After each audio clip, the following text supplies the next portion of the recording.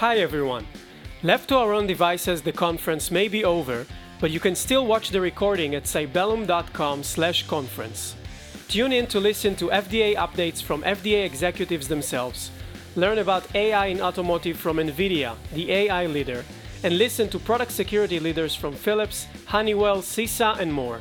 Go to cybellum.com/conference and watch the recording for free. See you at the next event! You're listening to Left to Our Own Devices, the podcast dedicated to everything product security.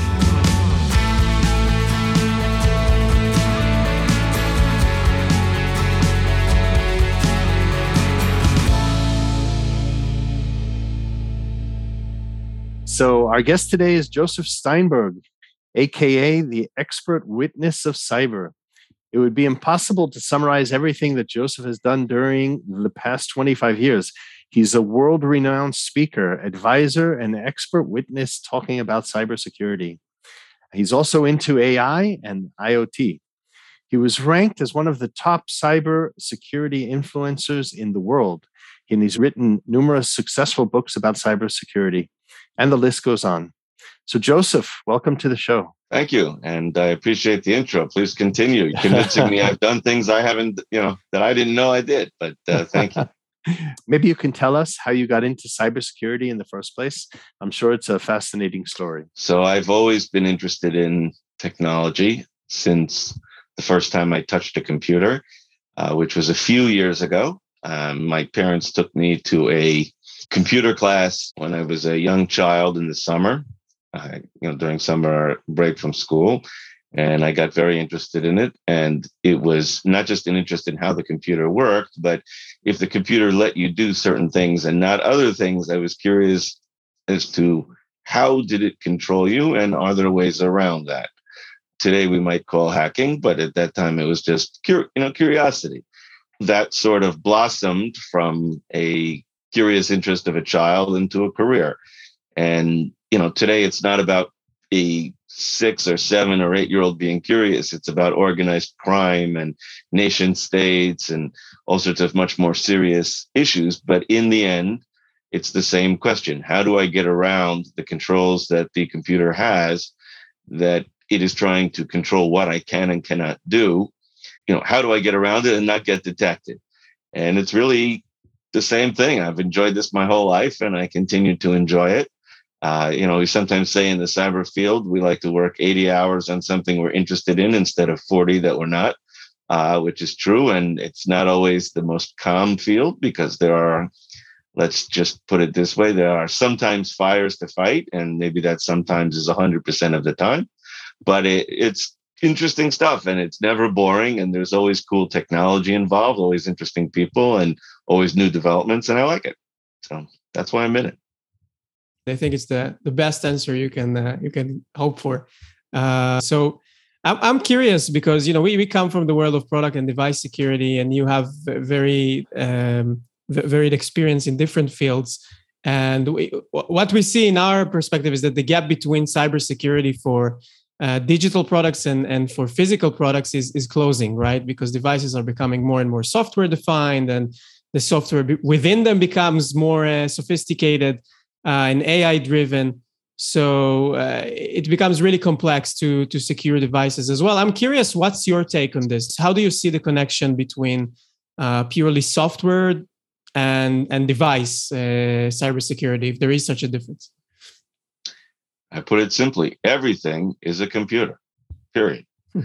Your car is a computer. It's a computer with specialized functions that let you, use it to travel.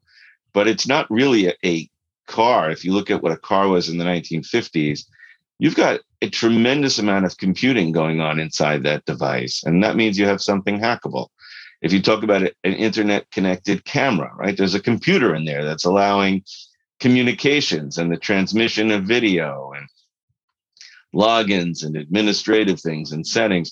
All these things have embedded computers. And we kind of pretend that, today's camera is a descendant of the camera of 30 years ago, but it's really a descendant of a computer that just has a camera function or specialty. And that's where we as humans are making a mistake, right? For marketing reasons, when the first smartphone came out, companies said it is a smartphone because people were going to be replacing their phones, their less smartphones with this new device. And so you had to market them as, hey, you're going to go from your dumb phone to your smartphone. But really, you weren't going to a smartphone. You were going from a dumb phone to a miniature computer.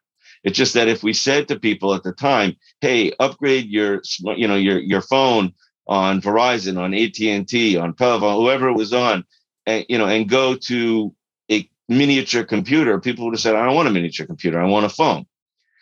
So it's a marketing thing. But that miniature phone that you're carrying today, that smartphone that you're carrying today, has more processing power than most computers that were sitting on desktops not that many years ago. It's got more processing power than NASA used to put a man on the moon, right? These are computers. They just happen to have a phone function on them. And that's where we're making the mistake. When we think of devices and software security and computer security, we're breaking these things into different categories when really they're all the same. They're just specialized computers. The laptop may be a general purpose computer. The phone may be general purpose specializing in mobile things and in apps and communication. And the embedded device may be specializing in something else, but they're all computers. They're all hackable. They all have vulnerabilities potentially, and all those vulnerabilities can lead to problems. Great. So if that's the case, and I agree with you, I think that is the case. So what, in your opinion, do you see as the biggest challenge in the cybersecurity world in general today? So I think the biggest challenge when it comes to cybersecurity is actually a very, very simple problem, which is that the capabilities of technology and the vulnerabilities that new technologies introduce and the risks to organizations and to individuals as a result of those are growing faster than the cybersecurity countermeasures, education, and defenses in general. So if you drew a graph and you drew the two lines, we're improving cybersecurity wise, but we're improving at a slower rate than our technology is improving. So we're falling further and further behind. We're becoming less and less secure as technology advances, both due to resource constraints and because simply the technologies don't keep up. And that's not a problem that's going to go away by itself. It's not something that's going to change dramatically in the future unless there's some systemic shift, whether it be government instituted or otherwise. The reality is that the problems are going to grow faster than the solutions. And it's been that way for years, and it continues to be that way. So that's fascinating. What do you think we should do, we as the world, to catch up? Because it's been that way forever, as you said, but I think we all feel that the gap is becoming bigger, right? Because the problems grow exponentially. So how do you see us catching up in the future? We need to pray really hard. No, I'm thoughts and prayers won't solve this problem, just like they haven't solved the other problems which politicians keep saying. Politicians like to say after unfortunate circumstances that thoughts and prayers are with people. But the reality is that just as thoughts and prayers don't solve gun shootings in America or other issues, thoughts and prayers are not going to solve this. We really need to change our attitude and our approach, whether it be government starting to put in better regulations. And that's not more regulations, that's better regulations. In the United States, for example, you can import any device you want, electronic device from overseas, by buying it online, having it shipped in, and you can connect it to the internet. You can't buy any medicine you want from overseas. That's not legal. You can't buy any weapon you want from overseas, but you can import any technology device, essentially, that, consumer technology device, and plug it into US networks.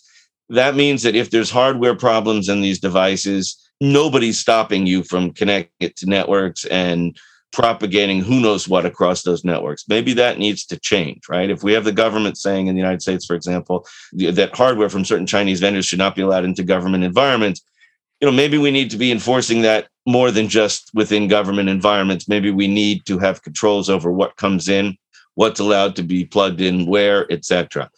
So that's one area. But we do need better controls. We do need better regulations. And again, it's not about more regulations. It's about smarter regulations to ensure that we do not have vulnerabilities being introduced on a regular basis into our infrastructure, which is exactly what's happening today. So just to follow up on that, when you say better regulations, I think we have a recent example with the executive order from President Biden, basically looking to improve the cybersecurity from the supply chain. And what we saw in medical device industry is that basically that order is saying that suppliers have to come out with SBOM, software bill of materials, and they have to produce those SBOMs and they have to provide them to the person or the organization that's buying those medical devices. But it doesn't say what they have to do with those SBOMs. So you have a situation where the manufacturer has to provide this bill of materials, but there is really no onus on anyone to actually check those bill of materials to make sure that it's vulnerability free. And I think it's a good example of what you're saying, which is not just to regulate, but to make sure that those regulations have the capability to actually help to improve the security. Right. I agree. One of the biggest problems when it comes to cybersecurity legislation and regulation is that in many cases, there's too much fluff and not much actual real effect. Pie in the sky kind of thoughts, nice ideas, generalizations. But when it comes to actual, what we would call feet on the ground, actually doing something, there's really very little. And in many cases, it's because there's situations, as you sort of alluded to, where you have, great rules. You have to have this, you have to have that, you have to disclose this, you have to do that. Okay. And then what happens once that is disclosed? What happens when the information is available? What do you have to do with it? What actions do you have to take? And in many cases, the answer is nothing, right? You have to disclose there was a breach. You don't have to do anything about it. And again, maybe that's slightly exaggerated, but there's a lot of that concept going around.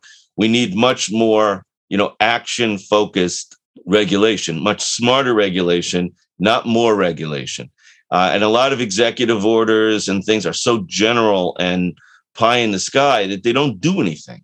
We've even seen this with standards and with guidances from the government over a period of probably almost 20 years already, where they're so high level with generalizations and concepts, and they don't do anything. They don't actually tell you what you need to do. So they're subject to interpretation. Everyone just makes a checkbox, and they don't actually address the real problems.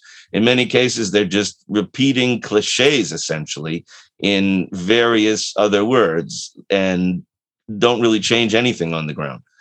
We know what we need to do on the ground, right? We know where the problems are coming from, but we don't want to do it because making actual rules that actually impact people can have negative political effects. And that's why, at least in my opinion, we're seeing a lot of the fluff. It sounds like we're doing stuff, but we're really not. So on another note, you're seeing cybersecurity from a lot of different perspectives, right? AI, you're an expert witness, you're dealing with privacy, even quantum computing, which I find fascinating being a physicist myself. So I'm curious, which cybersecurity area do you find most fascinating these days and why? AI is extremely fascinating because we're at the tip of the iceberg of it. And I believe that its impact on human society will be greater than that of the Industrial Revolution. Not overnight, and not something that necessarily will be seen by everybody early on, but the long-term effects will be. And the reason that I say that is if you think about the Industrial Revolution, it replaced human muscle and animal muscle with machines. Machines are more reliable. They don't get sick. They don't get tired. They need repairs, but at a different level. They're much stronger. Steel and hydraulics or electrical systems and injection of fuel into engines, combustion engines. These things are much stronger than anything that a human can do or that an animal can do. But when it comes to the forces of physics, these are nothing in the universe, right? These are still, think of a nuclear reaction or gravity or orbits and, the forces that are out there, matter, antimatter reactions. The machines that we have and the energy that they can harness up to do things is trivial compared to what exists in the universe. On the flip side, when we talk about AI, we're talking about replacing human intelligence, which is, as far as we know, the most intelligent thing anywhere near us in the universe, with something orders of magnitude smarter. So it's not that we're replacing a machine like a human or an animal is something stronger and more reliable, but it's still, relatively weak. We're saying replace the smartest thing out there with something orders of magnitude smarter, which means we cannot even imagine what is possible with AI. I consider there to be a point of no return, which is when AIs become capable of producing AIs faster than humans can, right? And at that point, there is no return, right? At that point, humans cannot compete with the AIs, and whoever's got the best AI is going to potentially forever be ahead, right? Right. We can't imagine what these things can think of. I mean, we don't like to think of ourselves this way, but the same way that an ant cannot comprehend calculus, it can't comprehend what calculus is, right? It can't comprehend what our mathematics are leading up to calculus. We cannot comprehend what AIs could potentially conceive of. We just can't. And that's, to me, the reason why I think there's so much potential in terms of the impact on human society, because even in the Industrial Revolution, we know what is possible with machines, right? We can imagine it, whether it's in science fiction or what have you. I don't think we can imagine what AI can bring us. What we're seeing now is the tip of the tip of the tip of the iceberg. But what's beneath the surface, we can't fathom the concepts. Wow. Will there even be a place for human-led cybersecurity in an AI-driven world, or will it just be, one AI fighting with another AI, and we'll just be sitting there, pushing the AI buttons just to make them do their thing? Like, how do you see that? I mean, eventually, we won't even be pushing the AI buttons. I don't know what role humans will have, but eventually, obviously, these things will be smart enough to do everything on their own. I'm also not convinced that there will be the kind of attacks that you have now in the future, because a truly sophisticated AI may come up with other calculations. In war games, the quote unquote AI at the beginning, is playing global thermonuclear war, and by the end realizes the only winning strategy is not to play. And that's a movie from 40 years ago. We don't know what these things will come up with. We just don't know whether, AIs will capitulate because they realize they're going to lose, and it's going to be a losing battle, and they'll lose 3 years from now if they continue. Who knows? We cannot understand it or imagine it because it's way beyond our level of comprehension. And I think we're uncomfortable with that. And that's why we don't like to discuss it. The same reason why, when it comes to AI, we so often talk about ethics, and the politically correct conversations are always: is the AI discriminatory? Does it take into account every group? Is it biased based on who created it, etc.? What we're not talking about is what happens when the AIs create themselves and they make decisions that turn out to be real and accurate. That if we discriminate against this kind of person, we'll produce better results, because it's going to happen, right? There are certain people who may have a physical attribute that make them better for a certain job that we can't even identify because we don't understand it, because it never dawned on us, right? What if it turns out, for example, that for whatever reason, the genetic code that causes people to have blue eyes makes them better suited for a particular task than people who have green eyes, right? And we have no knowledge of this. But let's say AIs come up with this. Are we prepared to accept that? Okay. Are we prepared to accept decisions that AIs come up with that go against our moral, compass, our moral values, if the AI say, yeah, but this works, this is correct? And I don't think we're prepared for that. And I think that's one of the big ethical issues, because we're not comfortable with the fact that AIs may be smarter than us and may come up with things that we don't like, but are actually accurate. And of course, I made up those examples because I have no idea what the AIs will come up with. We'd like to think that they won't come up with anything, so we ignore the fact that they might, and we just don't know. So I wonder what the ACLU AI will say about that. But again, we don't know if they'll come up with these things, but we're not prepared for the situation where they do, because we have come up with the belief that our knowledge and our understanding of the world and our values are the right ones. And I understand why we've come up with that. And we'd like it to be that way. But that doesn't mean that in the real world, if you're looking for optimal performance, that will always be the case. We just don't know. Look, to humans, it's quite clear that if you take on average people who are 6'5" versus 5'5", you're going to have better centers for basketball, right? It's just reality. It doesn't matter what we want it to be. That's reality. What happens if AIs come up with all sorts of other things that we would never have imagined, but based on reviewing every possible scenario, they come up with it. We have no preparation for this. And that is concerning. Right. This reminds me of the chapter in the Hitchhiker Guide to the Galaxy, where they ask this supercomputer, what's the meaning of life? And then it takes decades to answer. And after decades, it just gives the answer of 42 or some arbitrary number. And no one gets what it's talking about. So it's pretty much the same thing. If you can't comprehend it, you can't comprehend the answer sometimes. Incredible. It's not that you can't comprehend the answers. You can't comprehend the concept that creates the answers. That's why I gave the example of the ant with calculus. It may be that we can't understand the framework for creating the answer. We can't understand the entire system of the equivalent of logic for creating the answer. So there's no way we can even evaluate the answer. And that is not something that intelligent life forms like humans like to understand. It's actually quite simple to show this, right? We could do math on a 6-dimensional figure, but if I ask you to draw a 6-dimensional figure, it's kind of hard. Right. What if there's things like this that AIs come up with, and we just can't picture it? Right. I don't know. Interesting. And I think there definitely is the potential for a very serious advancement of humanity, and there's also the danger of letting it get out of control to the point where we don't understand why it's out of control because we don't understand what they're doing and that it makes sense logically. That's correct.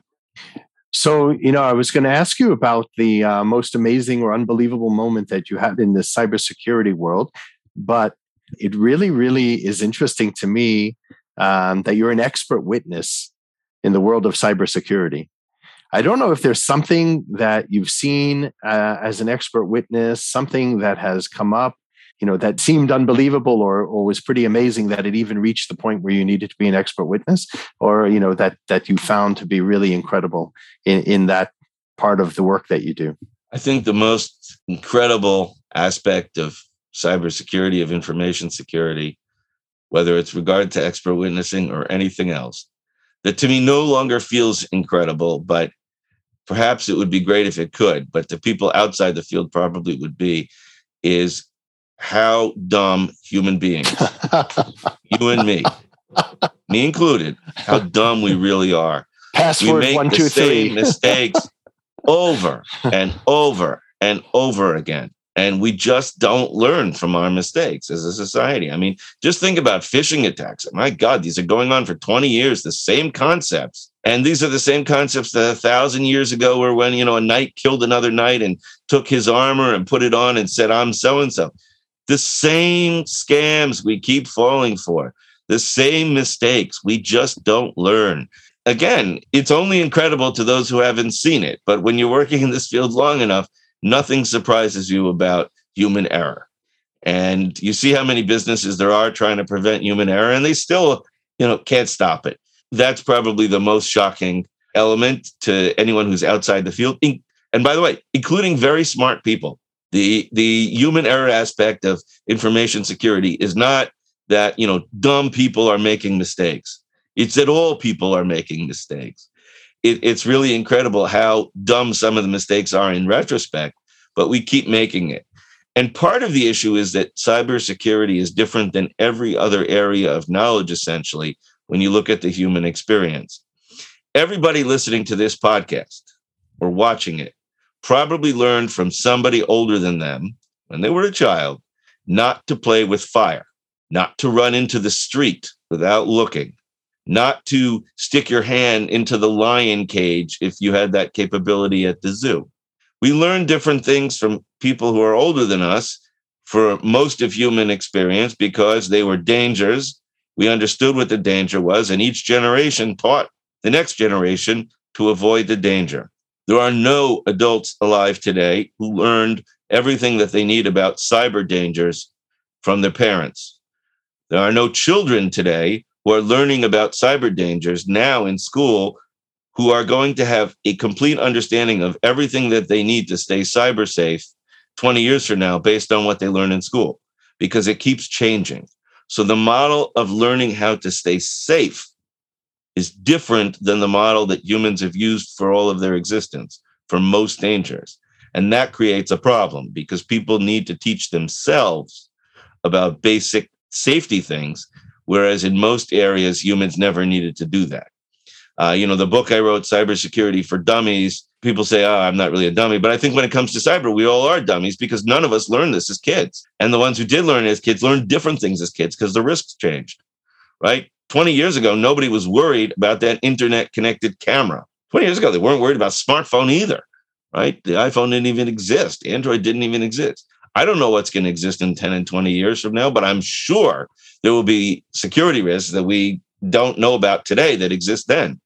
And so these are things we have to keep learning. It's a constant learning process that has to be done as an adult, and that's different. And so because of that, the reality is a large number of people don't stay up to date on these things.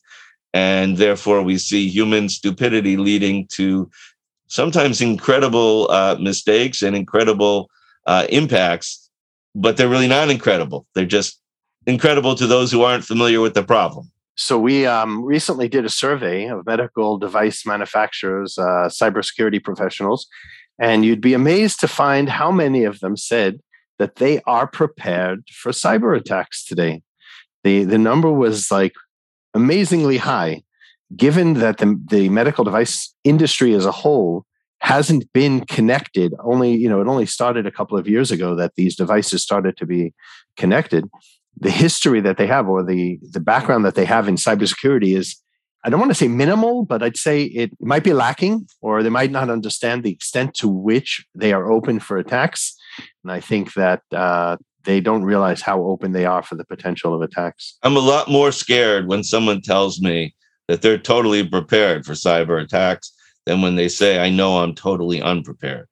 Because in almost all cases, they're all unprepared, or to some level unprepared, and the overconfidence is a major issue.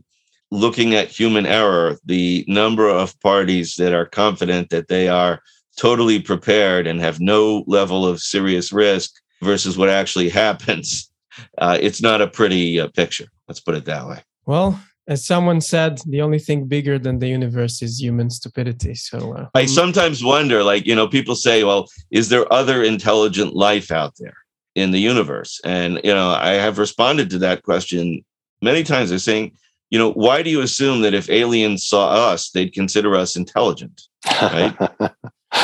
Again, what defines intelligent? We're defining intelligent as anything that's as intelligent as us, right? But, if you were talking about a far less intelligent species, we wouldn't consider it intelligent, but maybe it considers itself intelligent.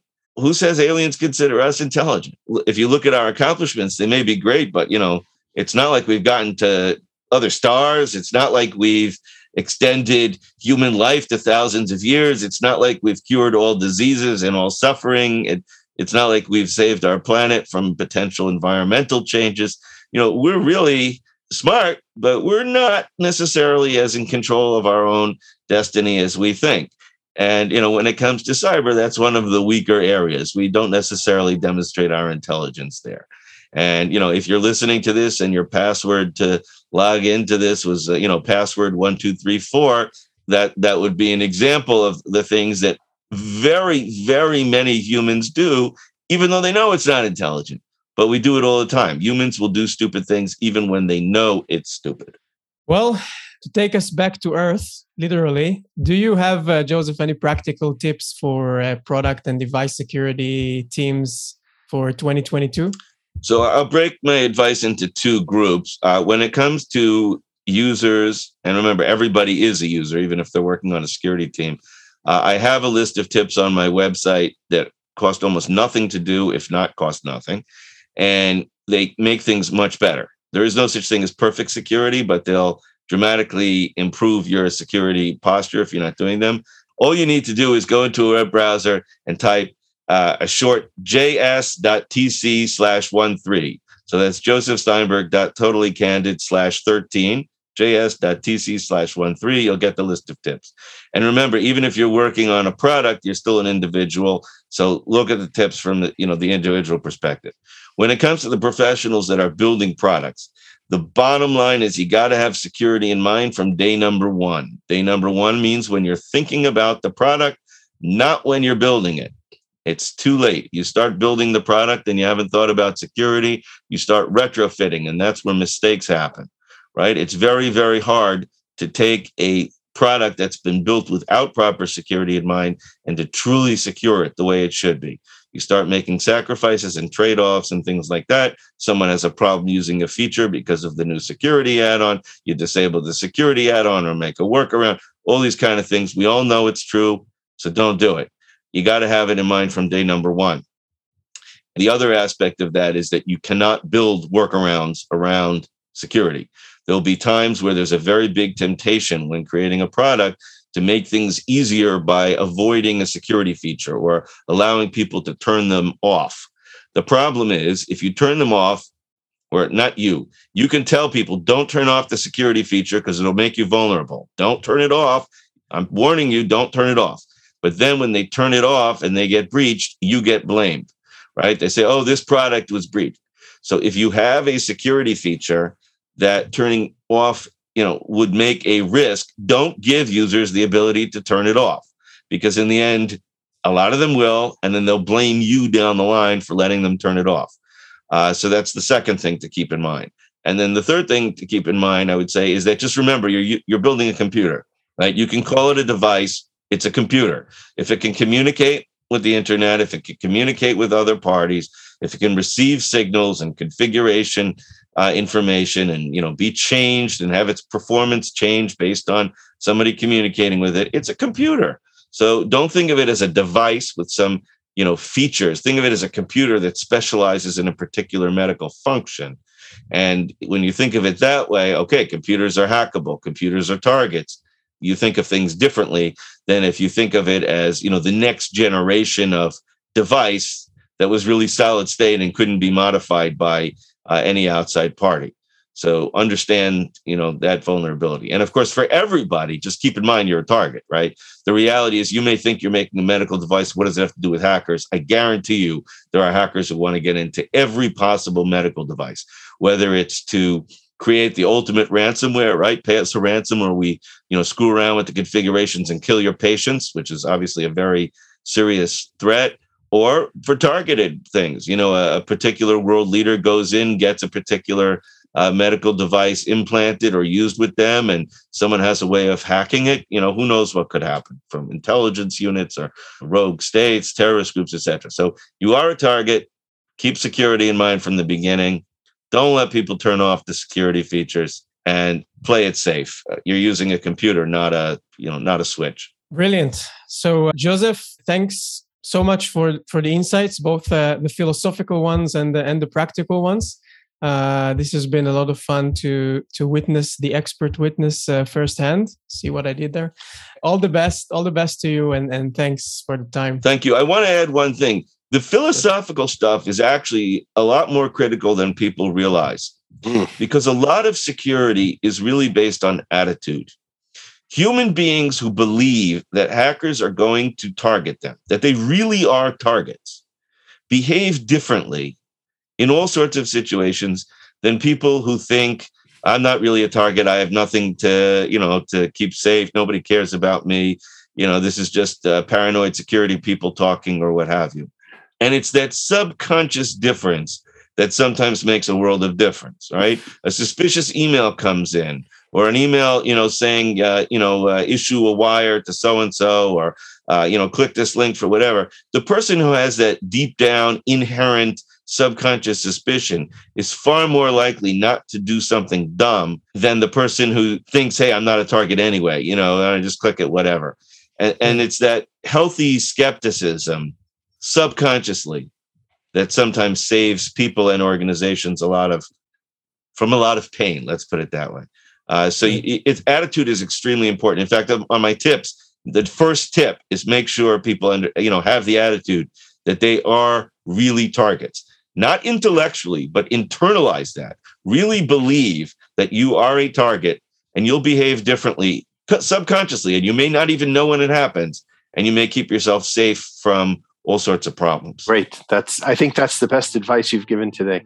Thank you very much for being with us today. It's been great. Sure. Thank you very much. And regards from New York. Left to Our Own Devices is brought to you by Cybellum. To learn more, visit cybellum.com.